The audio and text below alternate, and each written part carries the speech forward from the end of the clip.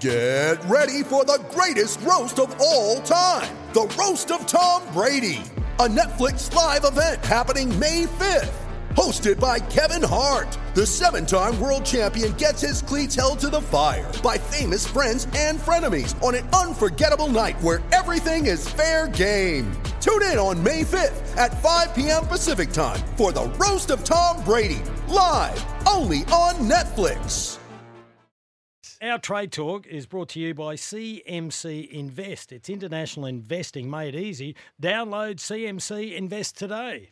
You got to know when to hold up, know when to fold up, know when to walk away, and know when to run. You never count. Roach is dancing. Go to the podcast if you want to vomit. All right.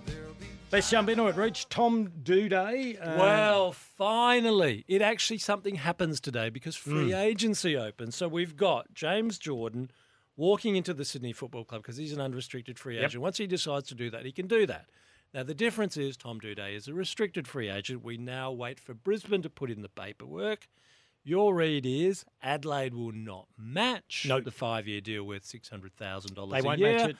And the Adelaide defender will join the Lions. Yep, and here's Brisbane's Danny Daly on when they identified Day as someone they wanted.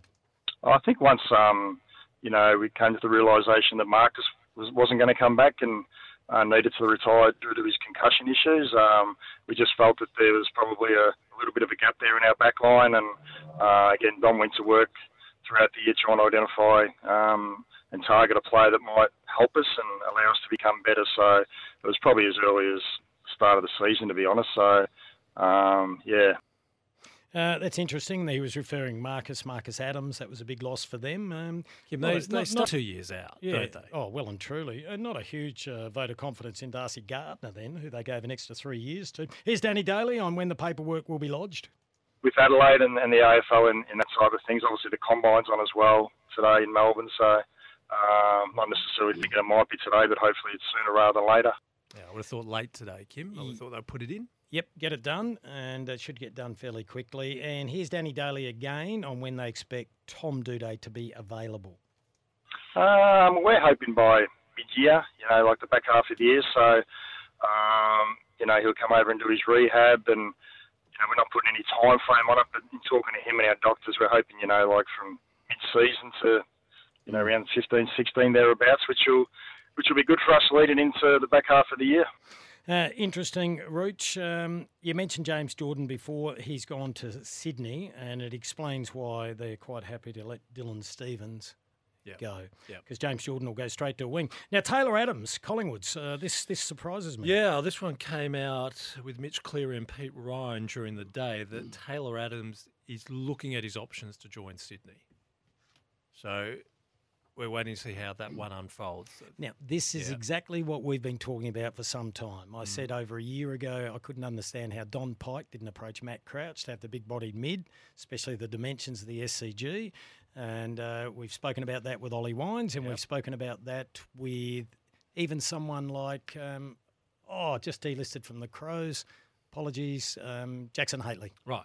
Yeah, which would be, he'd be really, really suited. And from what Taylor Adams people are saying, this has got nothing to do with anything about Collingwood and the grand final. This is, he's got to look at his options. That's fair enough. He's a professional footballer. Yeah, totally understand it. And that would be a great get for Sydney, depending on what they're paying. Hey, Brisbane ruckman Tommy Fullerton. The ruck merry-go-round begins. Tom Fullerton is saying, out of Brisbane wants to join Melbourne, where we know that Brodie Grundy will step out to join Sydney, which leads to a few other little shuffles. So he goes there as a backup ruckman. We get so Which many... I think then means we don't have to consider Scott Lysett for Melbourne anymore, do we? I wouldn't have thought so. No, there you are. And I don't think it's his preference to go to a club where he would just be a backup ruckman. Correct. Anyway. Needs to get his body right. But it looks like his papers are signed by Port, though, well and truly. Yes. You were onto that 2 months ago, Rooch. Yes. We get so many texts regarding Elijah Hollands. And GWS is making it known they're happy to trade him to Carlton, where GWS and Carlton constantly do trades. So, yeah. All right. And Gold Coast, sorry. Yeah, you just confused me there. Zach Fisher. Yes, well, you thought St Kilda would have the best Well, they had nibble. a sniff. Yeah, it's North Melbourne. So after 107 games at Carlton, he's looking at joining the Kangaroos. Interesting, isn't it? Yeah, well, that'd be a good get for them. He's had a little bit of experience, been in the system for a while now. There's a text message here that suggests you've done an Eddie Jones to yourself. Now, Eddie Jones has this famous line pre-World Cup. You got to give yourself an uppercut. Give yourself an uppercut. Uppercut, what have I done? Well, the text message is you're saying you're quite happy to equate a first-round draftee in Xavier Dersma with a number 66 in Brandon Zerk-Thatcher. Well, not happy. I've made it really clear I'd like him to stay at Port Adelaide. No, but the suggestion that that's just Do a a straight swap. one. Well, I'm just saying things vary. Just because where they go, Yes. it doesn't necessarily equate to what type of player they are. No. Otherwise, gee, there's a lot of anomalies there, isn't there? But the fact is you've got to pay overs and you want a tall defender. They do need a defender, very much so. More than one, perhaps. That's why Zava Radagalia's in the frame as well at Port Adelaide.